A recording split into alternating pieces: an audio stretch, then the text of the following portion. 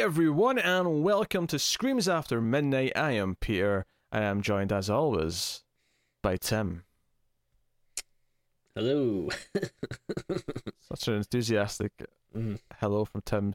Trying to think of like a right hand of God pun or something. I don't know. Well, this is the horror movie podcast. We talk about horror movies here. We get together, we watch the movie, we discuss it. It's really that simple. It's not rocket science. Which is why Tim passed the test to get on it. Hey, come on now.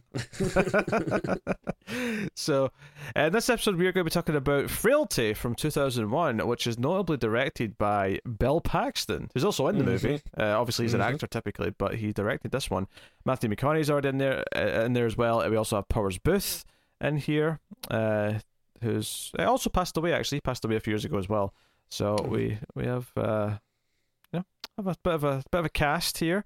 This is a film which I've heard many people call this like kind of like a borderline prequel to Supernatural in a lot of ways.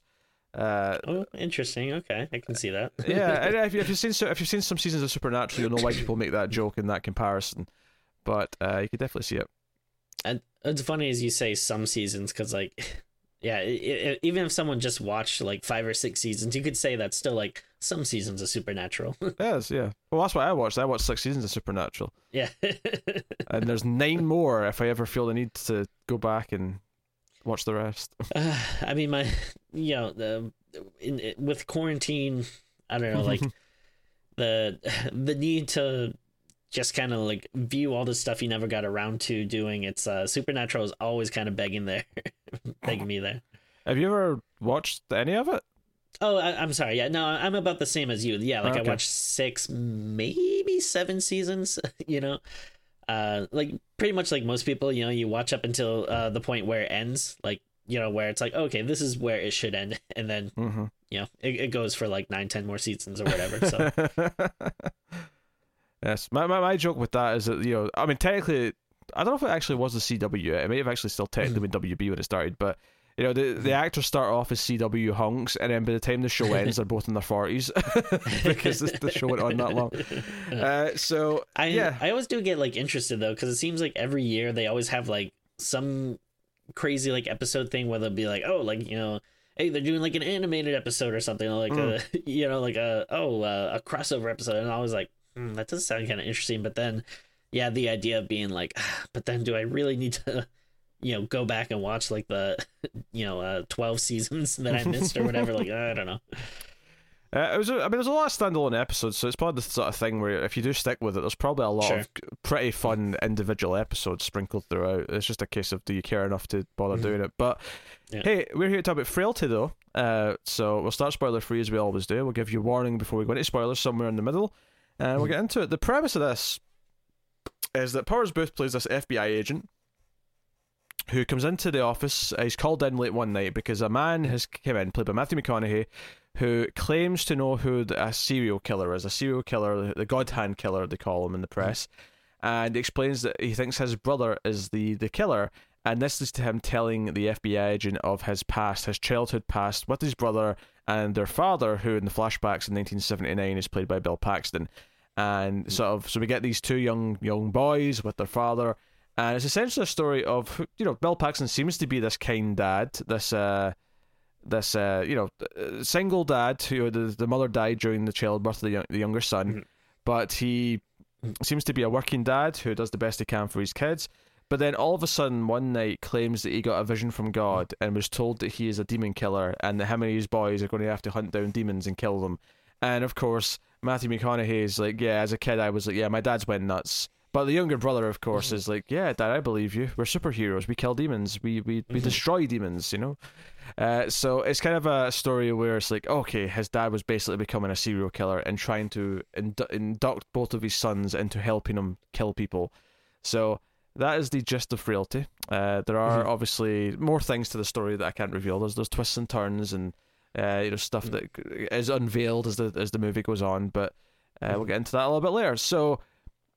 Tim, first of all, have you seen this before? Was this a first time watch for you?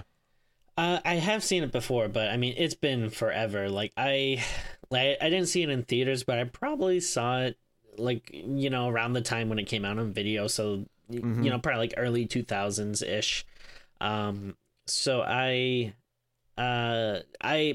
wouldn't say like I had a like a crystal clear memory of it. Like I remembered some beats and like kind of like some stuff from the ending, but yeah, it still felt like pretty fresh when I was watching it. And I feel like this is like one of those like, hey, you know what kind of movies where it's like I feel like not a ton of people talk about it, but every now and again I will hear someone say like, hey, you know what movie's actually pretty good?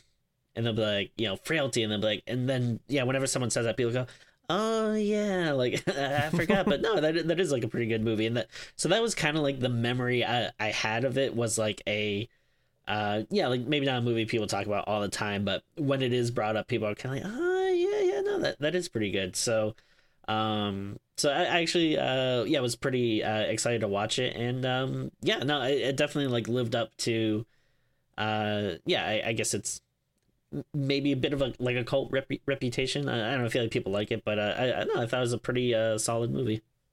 Yeah, I'd seen it before as well, but it'd been like you such a long time that I bizarrely I kind of like I couldn't remember how much, if it was good or not. Basically, like yeah. it'd been so long that I wasn't really trusting my opinion of it. Mm-hmm. And I didn't remember all the plot beats, but there was one specific little twist that happens at one point that I did remember. So it was kind of weird watching it with just having that one bit of knowledge, which admittedly I was second guessing myself throughout the movie. Like, did I remember that right? Is that really where it's going? Kind of thing. Yeah, there's one thing that I remembered, but then I like second guessed myself because of something that happens in the movie. I was like, okay, so maybe I'm remembering that wrong, but then it turned out I remembered it right. Yeah. So no, and I, you know, watching it again, I also think it actually holds up fairly well, and I was surprised that. Because ultimately, you know, this story about these two kids and this the older brother basically being because the younger kid's like young enough that he's just kind of going along with whatever his dad says and believes that he's having these visions from God, but the older kid who's, you know, maybe about 12 or whatever is like, no, I think Dad's going crazy. I think he's actually turned into a serial killer, and we really have to do something about it. And I think Bill Paxton, who obviously plays the dad and directs the movie, his directorial skills, which obviously are kind of the weird unknown element here, are pretty solid. It feels like a really, you know, it's not like superly stylish in a lot of ways, but it feels like a movie. And that sounds like a weird thing, but there's so many movies today that are VOD that are shot in really sort of simple digital style that I actually really respected just how much of a sort of normal early 2000s movie this felt like in a lot of ways. I get what you mean, yeah. But there's a couple of flourishes here or there of like a stylistic moment. There's a great moment where he's in silhouette at one point, which I thought actually had a lot of weight to it because of what was happening in the scene at the time. So there is nice little touches here or there. But I actually think the casting of himself as the dad is kind of perfect. I think Bill Paxton has this kind of likable quality to him that when he is sitting down and saying, I got a vision from God's son and it's really important that we hunt these demons, you know, people are getting hurt because of these demons and we have to go after them, and you might not believe me yet, Fenton, but it's the truth. And he delivers these lines with such a sort of calm, like, I don't know, embrace that he's kind of the perfect guy to really sort of make us go, okay, he's definitely going crazy, but like, I get why the younger son believes him, and I get why, like, he has the right qualities to really sell this, I think.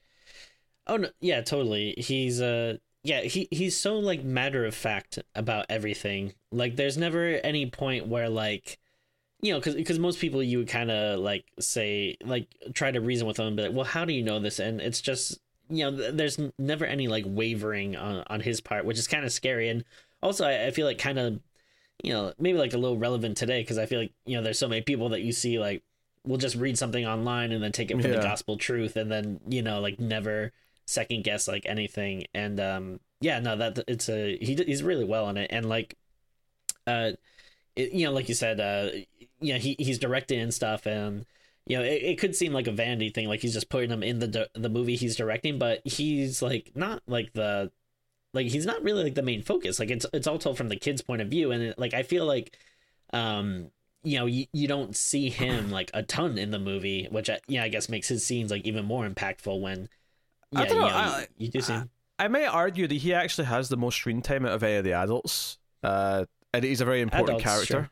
Sure. Yeah, I mean, you see the kids more for sure. Yeah, I mean, I mean I won't argue that the kids definitely get the most screen time. I think it's weird because obviously he's an actor first, right? People know him as an actor, so I think it's kind of weird. Like it's different when it's something like, I don't know, Tommy Wiseau or someone putting himself in the movie, where it's like, okay, like, but it's kind of, I think it's a little bit different when it's an actor who's an established actor who's acted in like dozens, if not, you know, hundreds of movies, and then becoming a director and putting himself in the movie. It's like, well, he can get parts. It's not like he's struggling to get parts. So here's the weird comparison is, see when he's like sort of, well, not lying, because he's not lying, he believes what he's saying, but see when he's like saying stuff to his kids and he's talking about like how important all this stuff is. Do you know what it actually reminds me of in terms of his past performances?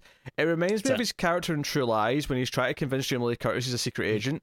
Like, there's something about the way he delivers these lines that reminds me of that. Like, out of all the Bill Paxton roles I could think of, because it's not like it's making me think of his character in Near Dark, where he's like, finger licking good, or anything like that. You know, he's not being sleazy, charming Bill Paxton here. He's being kind of like, no, I've got a mission, son, and we have to achieve this, son, or you know, this is important. I mean, I'll take your word for it because I've never seen True Lies. But it's so true. And it's full of lies at the same time. Yeah. All right. Well, unfortunately, I've said before, I have no. I mean, I'm not much of an action guy, and even more so, I really don't like anything dealing with spies. Like spy genre stuff never really interested me at all. And I know like this isn't like a typical like, you know, James Bond kind of movie or something, but I don't know, there's something about that just never really interests me. It makes fun of some of those tropes, but come on, it's a Laurie Strode in The Terminator and Tom Arnold for some reason, and a young Eliza Dushku. Yeah, maybe someday. I've never gotten it. I mean, honestly, like I you know, like a lot of nerds and stuff, you know, like I do love Bill Paxton, but I don't know if I've seen a ton of stuff he's in. Like obviously Near Dark, obviously Aliens, Twister he was in. Yeah, Terminator too. Yeah, Terminator, like those big ones, but I don't know, I can't really, and obviously like those are all great performances, so you know he definitely stands out, but I can't really think of like much else I've seen him in. Apollo 13, seen that? No, never seen that. We see Apollo 13. Okay, we can keep going here. Hang on. He's got a really small role in Commando. I watched Commando again recently and was shocked that he's got like a cameo in that. I don't think I've seen that. If I do, I don't remember. A fun movie we might do at some point is called The Vagrant. I really like that little movie. He's a guy who becomes obsessed that there's a homeless guy living across the road who won't leave him alone. It's kind of like a paranoid comedy, I suppose, but it's definitely got horror in there. I feel like I've heard the title, but I don't think I've seen that. Predator 2. Oh, okay. Oh, yeah. I obviously have seen Predator 2. I can't really even think of who he plays in it, but he's in there. He's the only man not living, unfortunately. The rest in peace, Bill Paxton. Yeah. But he's the only actor who has been killed on screen by a Predator, an Alien, and a Terminator. I mean, that is cred for you right there. He's in Titanic. I'm sure you've seen Titanic, right? Oh, okay, yeah. But like, I mean, I guess like these movies that he's in though, like I can't really like picture him like in it. Like I don't know who he played in Titanic, like a waiter or something. Like Edge of Tomorrow. The Iceberg. I don't know. Did you see Edge of Tomorrow? Oh yeah. I've seen that. Yeah, he was in a bunch of episodes of Agents of S.H.I.E.L.D. in season 1. So that was a thing. That's a lot of Bill Paxton. Paxton's he's one of the greats. No, I mean I absolutely love him. I just haven't I can't really usually think of like too much I've seen him in. But I mean again though, like you know those first couple of movies that we mentioned though, those are like all timers, like so good. Yeah. What was the point we were making before I was ripping you apart for not seeing True Lies? Oh, well, you were just saying he reminds you of his character from that. That's right, yes. Because he's kind of a sleazy like car salesman in that movie, but he likes to convince women that he's a secret agent to try and get laid. And yeah, part of him like saying like all this important stuff is actually the most it's the most Bill Paxton sort of role that this reminded me of in a bizarre way. Except here, of course, he believes it. Yeah, and I don't think you really mentioned it yet, but this is like takes place in Texas, so there's like a very like kind of like country, like kind of rural feel to it, which I really like. Yeah. So no, it's an interesting set, and it's an interesting like perceptive where like he just comes home with like a tied up woman at one point. Because everything he says is like, oh, okay, so God's going to soon give us like the three magical weapons that we'll need to destroy demons, and then God gave me a list, and in fact one of the most out there scenes of the whole movie is when he's a mechanic and he's like working under the car, and the car like underneath like forms into like a cathedral, and there's like an angel with wings coming down to him. So no, it's like all that stuff, but a lot of the entertainment is like we're just watching like the kid's reaction, and Fenton especially, who thinks his dad's going crazy. Yeah, and well, like you said, like he has these demons to kill, and he brings them home, but they are just people. Like we're just seeing them as normal people. Yeah, exactly. So no, it's a really interesting dynamic for a story. I mean, if I have a critique about the movie, it's that sometimes it feels like it forgets that it's technically being narrated by Matthew McConaughey telling the story. I feel like his voice comes in a lot in the first half hour, but once the movie gets going, it feels like we just sort of follow the events in 1979 and it don't really cut back to him as much. So, because there was a point where it cut back to him again, I was like, oh yeah, that's right, there was a whole present day bit with Matthew McConaughey that I'd forgotten about almost. So maybe it could have reminded of his narrative voice a little bit, maybe once or twice more. So that's a minor nitpick though in the grand scheme of things. So and it pays off like in the end, like that they're I think there's like a nice reason to have it being told sure. Oh yeah, from his point of view and stuff.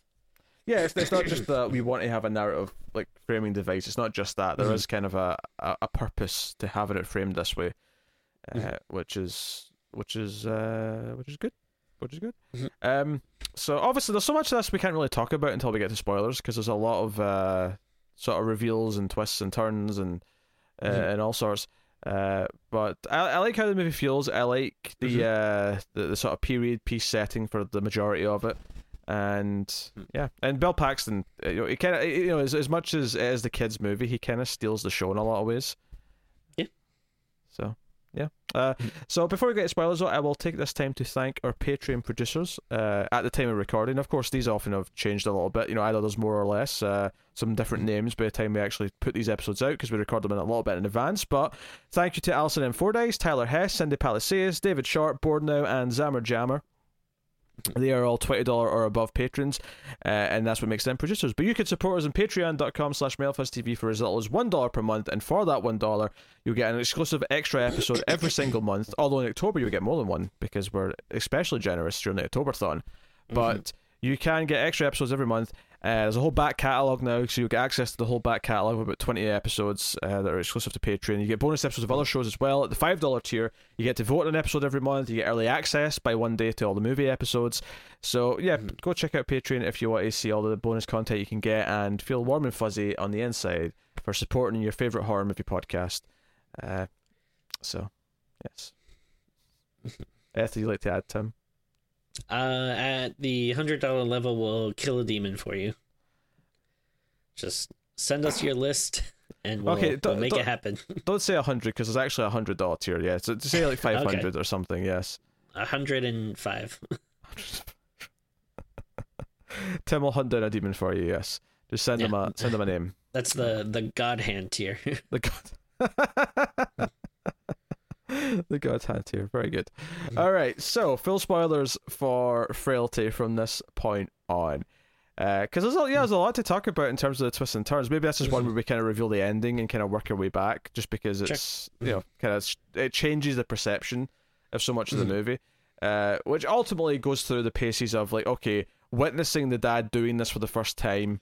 I love the visual, actually. See when he's like describing how the dad gets like the weapons, and he's just driving to work and he sees like a the God beam, the God ray of light coming from the clouds hitting this barn, and then he goes in and the light's hitting this axe and the gloves. It's like, I don't understand what the gloves are for. It's like, oh, the gloves are for like so I don't like have to touch them until I get them back to our because well, later on there's like a proper like dungeon, but to begin with it's just kind of the shed, and it's like, oh, if I touch them with my bare skin, I will see the demons for who they really are. And I love that when he touches them, we don't see anything. We're seeing this through Fenton's perspective, but it's like nothing happens. But the audio, like the subwoofer goes nuts. It's like boom, as if he's like feeling something. Well, I mean, I saw something, but I guess you don't have enough faith. I'm okay with branding you a crazy man. That's fine. I'm okay with this line of thinking. Well, I mean, if we're in the movie here, I think the movie kind of sides on. I mean, it's ambiguous, but like by the end, I was kind of like, wait, is this like real? Like, well, we're getting to the reveals. We're getting to the spoilers. I just wanted to make clear though before we get there that when Fenton like starts talking to his brother about wanting to run away and turning the dad in because he's doing bad stuff, Bill Paxton basically wants to like sort of essentially force him into the arms of God, because he essentially implies that God's probably asked him to like kill his son because his son's like a demon himself, and he says, no, I'm not going to do that. I'm going to make sure you see the eyes of God or see the purpose of God. And he makes him like dig like the dungeon in the garden, but they're going to put the shed over.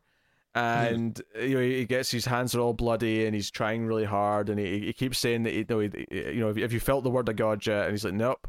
And then eventually when he's flat out saying that he's going to turn the dad in, and his brother like rats on him essentially to his father.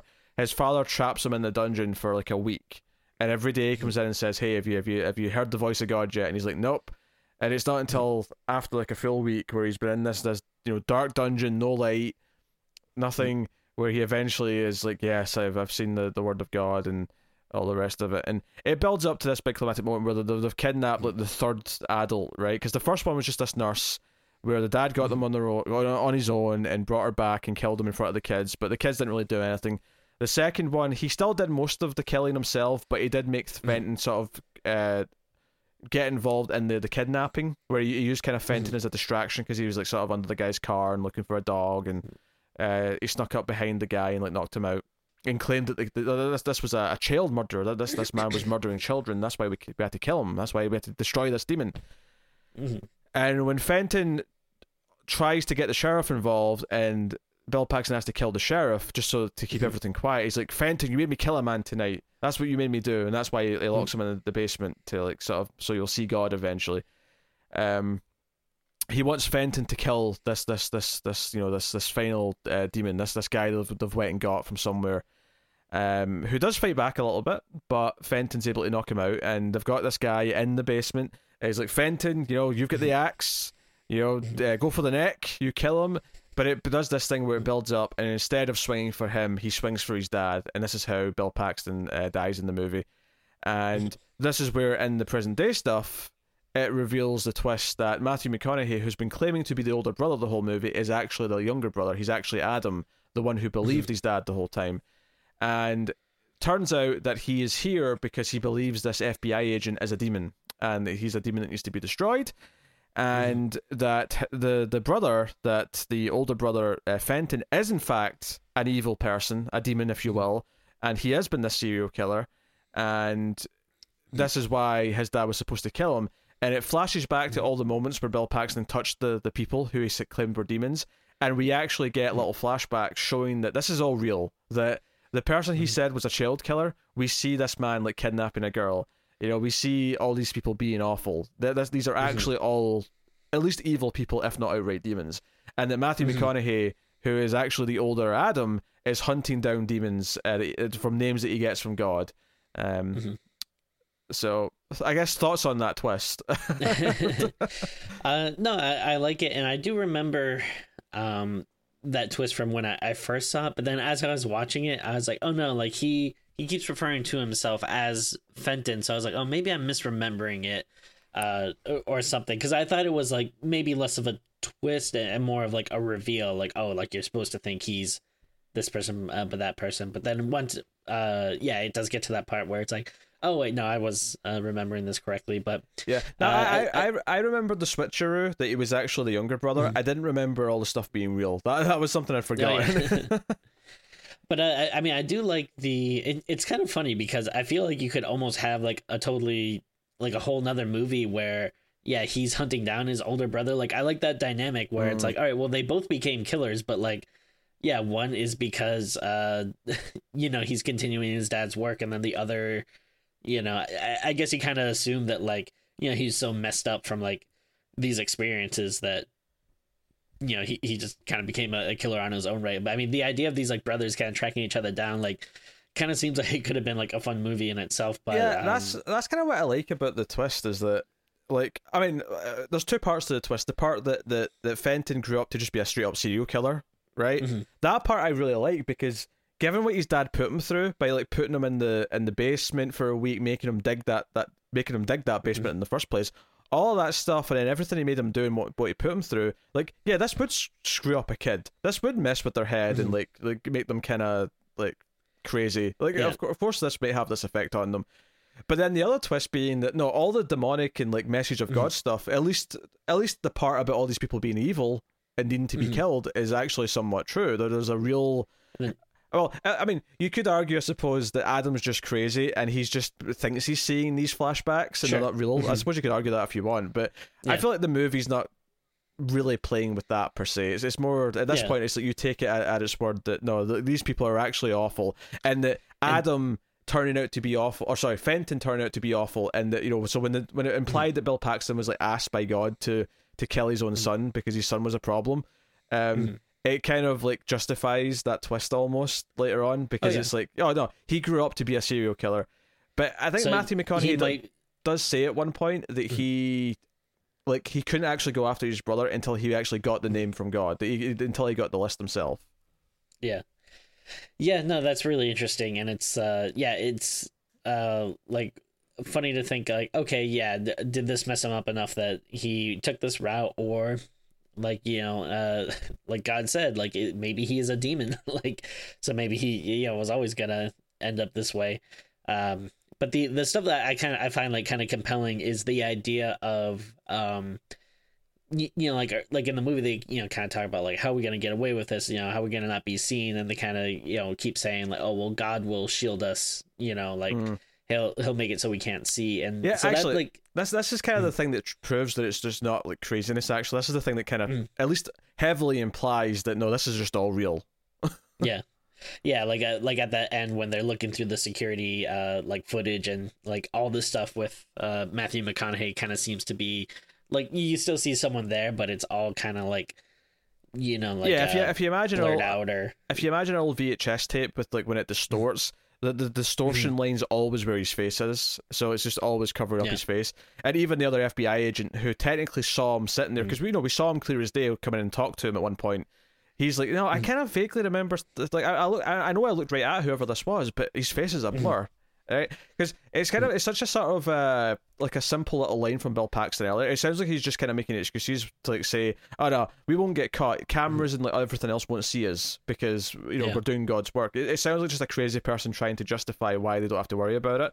But then at the end, you see like all this evidence that says, no, people don't remember Matthew McConaughey walking into the FBI. People don't. The videotapes are all distorted because there's like a natural shield preventing anyone. And I get the impression that this is just not always. It's not like if he's just going to the store to buy his groceries. It's not like then he's distorted. It's only when he's doing the God's work, the mission of taking out demons, that he's protected by this. And that was like a question I had like throughout the movie, like when like they're going and burying these bodies in like this public rose garden, and like I kind of kept thinking like, all right, this seems a little weird. Like I know they're doing this late at night, but like no one's ever gonna see them out here, and they're not gonna see like all this dug up earth and all these like freshly dug graves. But then I guess if you do, look at it from that point of view where like, they do have some type of protection or something from God, it does kind of make sense. Yeah.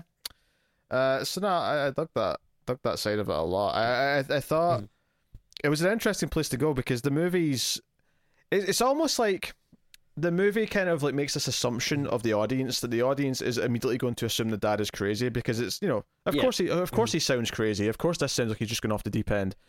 I love the swerve that no, this was actually, at least as far as we can tell from all the evidence that's presented at the end, is all legit. And it even does that thing because obviously the reason why we think McConaughey is actually Fenton is because of the names that he gives at the start, but Also, because he says he promised Adam that he would bury him in that garden. But when we get to that point where where the kid Fenton like kills Bill Paxton, he turns around and says, "Promise me you'll bury me in that garden." And that's when the FBI agent's like, "Wait, this doesn't add up. You said that you promised him you'd bury him there." And then he's like, no, I am Adam. And I get the impression that Adam's, or Fenton's saying to Adam, like, promise me you'll bury me in that garden. It kind of sounds like Fenton had realized at that moment that he was, like, one of the bad people. It sounds like he knew he was one of the people that eventually, like, Adam would come hunting after him. Yeah, I can see that. Yeah, I don't know. I got that gist. I got that vibe. Yeah, I can see something like that. And it's also just, like, a nice, I don't know, like, poetic justice or something where he's like, like that's where the victims of his father were buried, and that's kind of what he is, so yeah, it works out nicely. Yeah, the moment earlier on that I was talking about with the silhouette that I really liked, I think it's not the first person that Bill Paxton brings home, it might be the second. Yeah, maybe the guy they got from the car who turned out to kill kids, but he when they put him into the barn and into the kind of the dungeon area, there's a moment where, like, he makes the kids go in first, and you get the impression that he's going to make them, or make Fenton kill him. It cuts back to him standing outside the door of the shed, and he's just kind of like standing there in silhouette, and it had this really ominous quality to it, where it's like the kid, like Fenton knew he was about to be asked to do this, and it's kind of this opposing or intimidating kind of just like shadowy figure of the father, because there's a lot of shots in this, of course, of like Bill Paxton standing with the axe. As the camera's looking up at him from down the stairs, and then again at the end, Matthew McConaughey has the same shot where when he's standing above the grave with the FBI agent, because it turns out, because he keeps bringing up throughout the movie, like, oh, that photo of you and your mother on the desk. It turns out that this FBI agent killed his mother, and that's why he's been hunted as a demon, and so he kills him and buries him in this graveyard at the end. Yeah.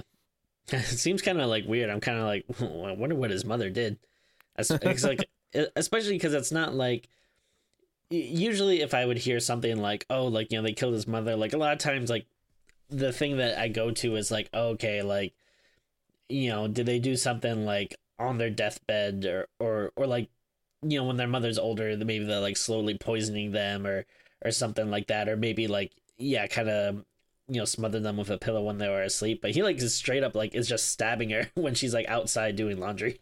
Yeah, it's really random. I was expecting an explanation as to why he hated his mother. Like, why did he kill her? But it never actually gives you. It just shows you that he did. So, fair enough, I suppose. Also, his hair was making me laugh a little bit. They sort of gave him this sort of younger man's hair for the little flashback, and it was kind of cracking me up a little bit.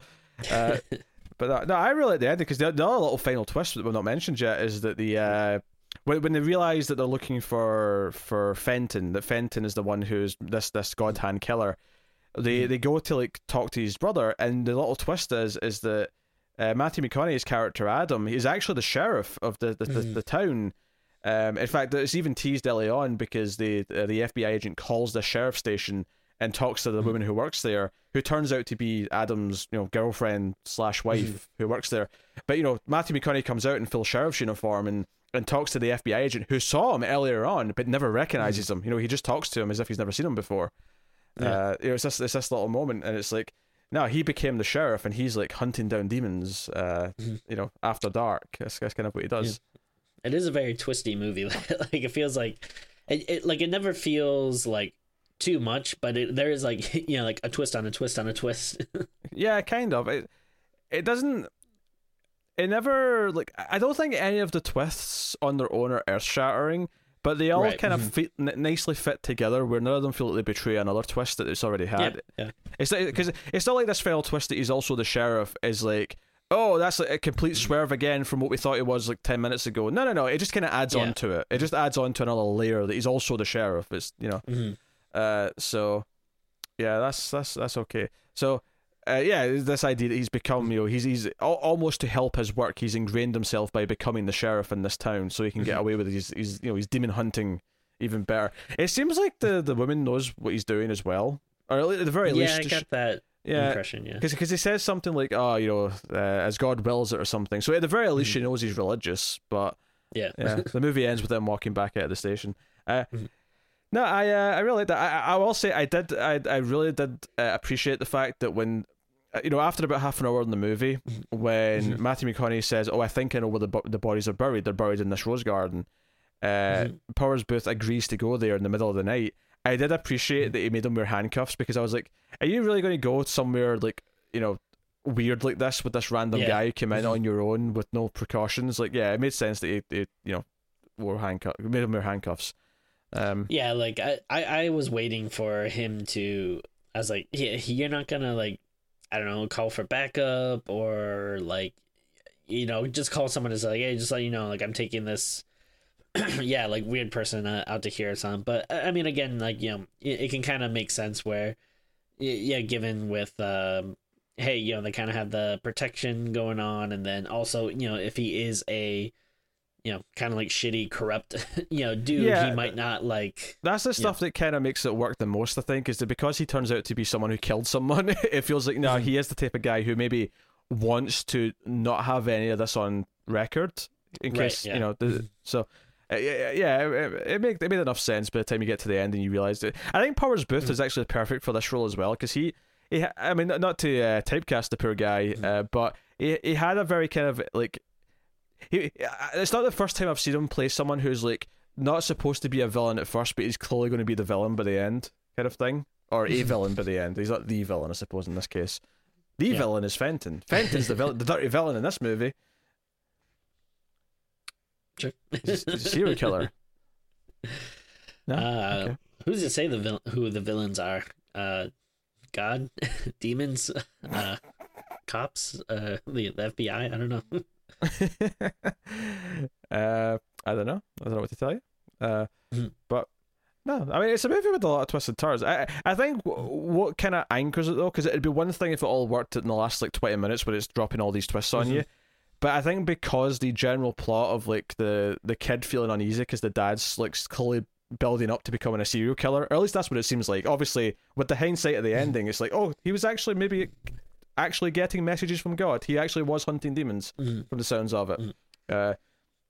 Now, literal demons, or just are demons like more of like an entity that like possesses someone and makes them evil in this world? I don't know, but yeah, like I think my takeaway would be more like, these aren't like people with like horns and like a little like devil tail and stuff, but like it is more like, oh no, these are just like bad people who have sinned, and and whether or not it's like they did that of their own free will, or I don't know if it's trying to say like a demon possessed them, but it just meant more like evil person than literal demon. But I mean, that's how how they view people that sin. I don't know. Well, I guess I kind of took it as that in this movie's world, anyone who does something this evil has just always been a demon. Like, it's the idea that, like, good people never turn into this. Like, it's always, evil people at their core are just demons to begin with, and it was always going to happen, I guess. It's kind of how I read it. But, I mean, you could read it any way you want, yeah. Yeah, it's one of those movies that I think there's a lot of fun stuff to think about. Like, there's enough ambiguity there that, like, you could kind of make cases for the way things are presented, because like we're saying, like it definitely does seem like there is something going on here where this might really be happening, but I think there's still an argument to be made where things could still be rationally explained, like I don't know, the FBI agent just clearly not recognizing Matthew McConaughey even though he saw him like 2 nights ago is pretty concrete. I don't know. Maybe I don't know. I mean, I feel like people see a lot of you see so many people throughout the day, and then like especially if he's not really paying attention, like he just looks like a, I mean, he's a Hollywood actor, so he's like good looking and stuff, but like there's nothing like standoutish about him that might make him go like, huh. The context of when he saw him, though, is he came into the office and said, hey, I'm ready to go unless you want me to stay. And then he looks at McConaughey because he's like, in case this guy's dangerous. And Powers Booth says, nah, it's okay, on you go. So the fact that he considered him as maybe dangerous and that he might have to stick around as backup for his boss, I would think he's more memorable than just any random person who walked into the office that day. I mean, I wouldn't say it's out of the realm of possibility that he, just might not put it together. Or not even just that. The fact that this is a weird guy who like insisted on speaking to a specific agent in the middle of the night, like he's kind of noteworthy in that sense. Whereas Tim is ready to believe this guy's just an idiot and just doesn't remember. Sure. Well, that's what I'm saying, that the movie is like pointing towards this, but I still think there's enough like rational explanations that you can come away with all right, like is this actually going on, or are these people crazy?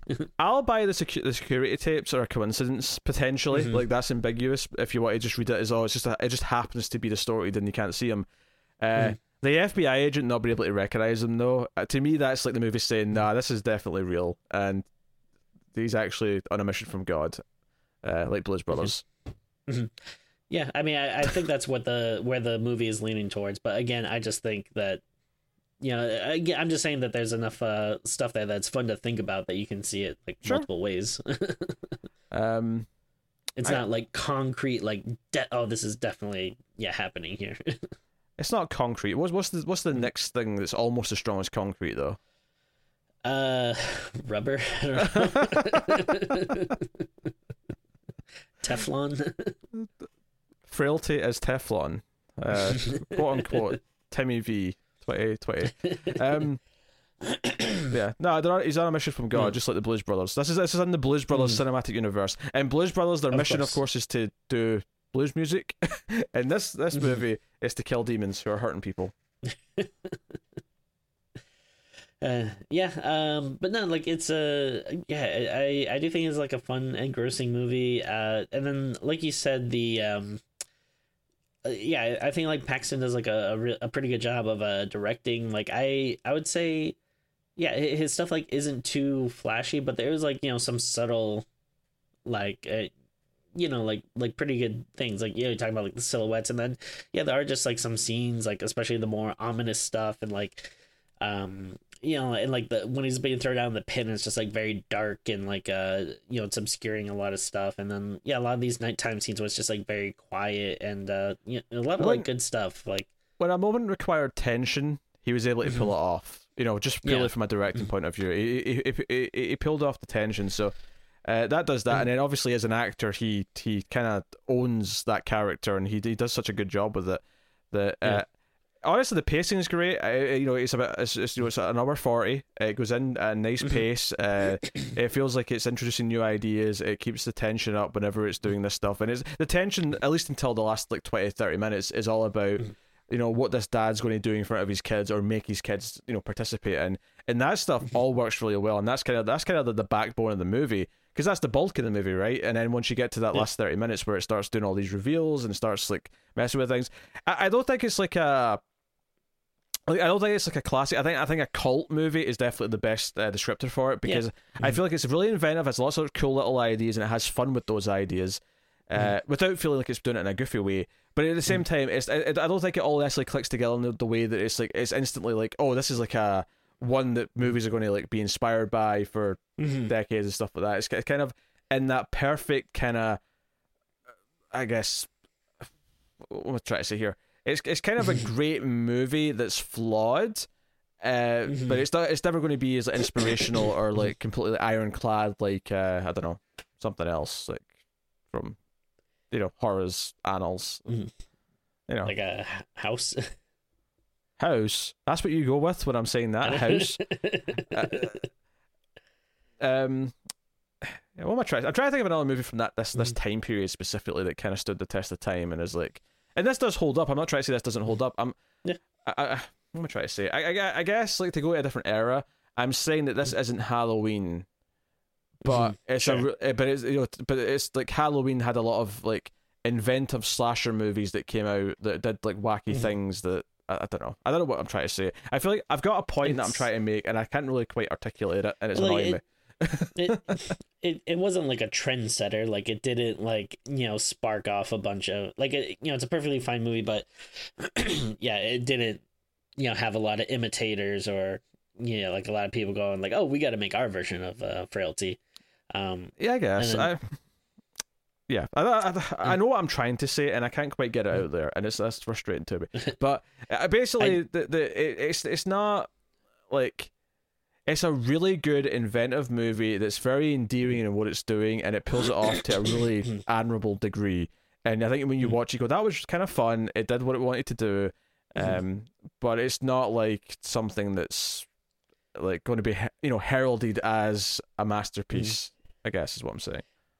Yeah, I mean, I'm glad I watched it, but I probably won't watch it again for a while. Like, it's not like, oh yeah, I'm gonna put this on every year. I do like that it is a nice one and done movie though. Like, it's I mean, I wouldn't have been surprised, if this was something that like had, 3 or 4 like straight to like DVD like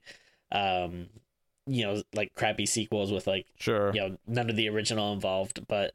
No, I think it's nice that it like kind of stands perfectly well on its own. Yeah, I guess to sum up what I was trying to say there is that it's a cult gem, and I don't think it was ever going to be more than a cult gem, and that's okay. Sure. That's not a bad thing, but I don't think it was ever going to rise above being a cult gem, I suppose is what the point I was trying to make.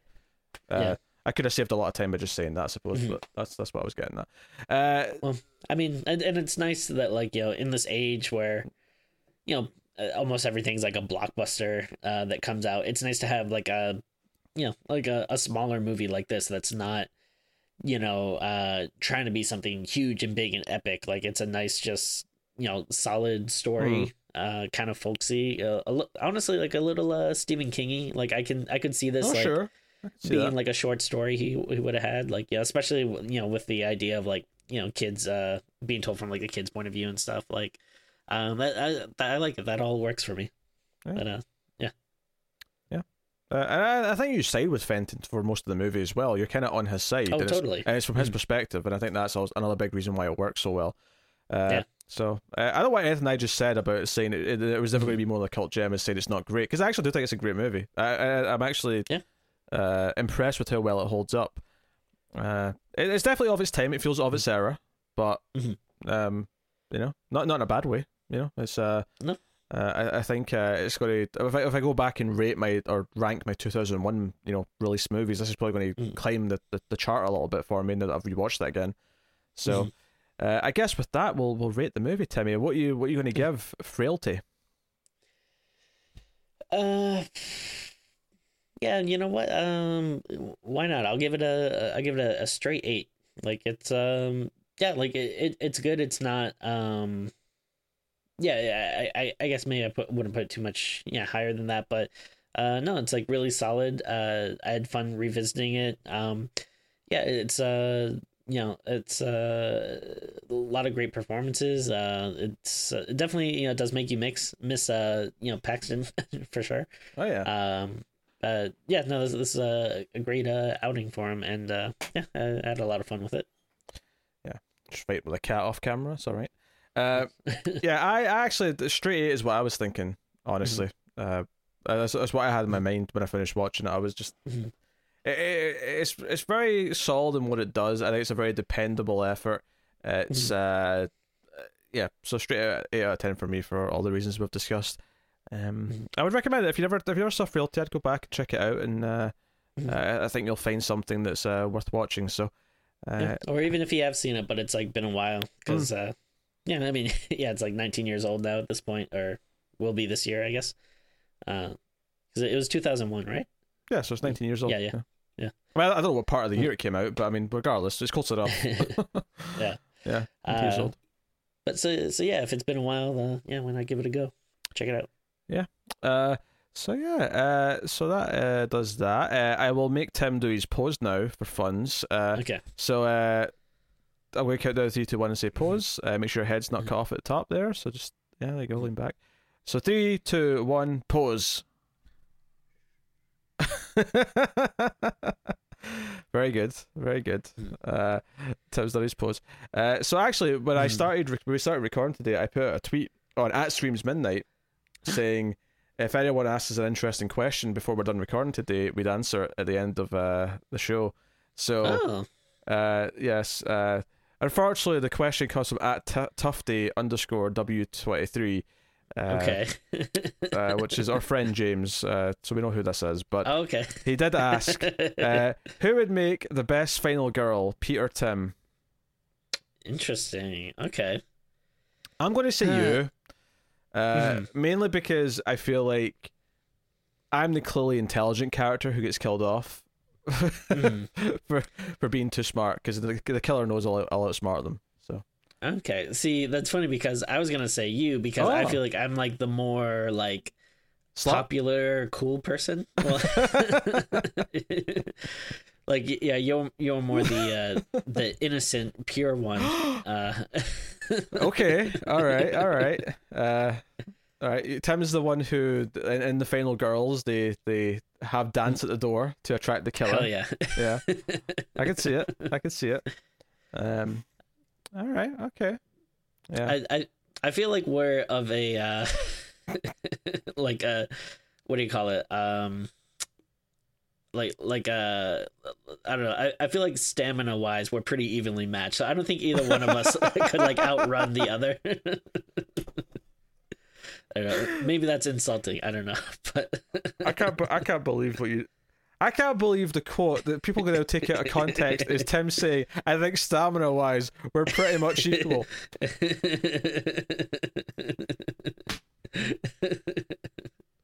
Hey, I mean, we both go on our walks, but I don't think either of us is is going to make it too far running wise. Sure. I can't wait until people take that sound bite out of context. So there you go, question answered. So yeah, follows That Screams Midnight, because I might do that in future recording dates. Now, admittedly, we record these episodes somewhat in advance, so by the time you actually hear the response to that, it'll be a while. So there's going to be a batch here where people think we don't actually do this. we just ignore the questions and we don't answer them. But Follow That Screams Midnight for this reason. Yeah. I do think that was a good question, though. That was a fun one. Oh yeah, sure. Yeah, it could be silly. Don't have to be serious questions. Yeah. But yeah. I mean, so there you go. Oh no, I was gonna say. I mean, we can answer more questions when we stream, but this will probably, not coincide with when this episode comes out. Probably won't coincide with that. That said, though, we're streaming at least next month as well at the time of recording, sure. And the Patreon is looking like we might be streaming indefinitely, once a month for a while. Streams after midnight once a month, as long as we're over a certain goal on Patreon. Me and Tim will be doing a live stream once per month called Streams After Midnight, where maybe we'll watch a movie with the chat, maybe we'll do a tier video together and just do some general Q&A and hang out with the people. But yes, so look forward to that. Check your local Screams After Midnight Twitter for updates as to when that'll be happening. So yeah, that is pretty much us though. So thank you for joining us. I mentioned Patreon there again. So another thing to mention is like and subscribe on YouTube. Liking is really important. It's a nice free way of supporting us and letting more people find us on YouTube. Same with rating the podcast on Apple Podcasts or wherever you get your podcast from. Give us 5 stars and all that sort of jazz. More people will find us. It's really helpful. So please do. And then give us monies on Patreon and get some exclusives for your troubles. So all of that is fantastic. So please do that. But otherwise, that is us. So thank you once again for watching or listening. We always appreciate it. Keep watching scary movies, guys. And we will see you next time.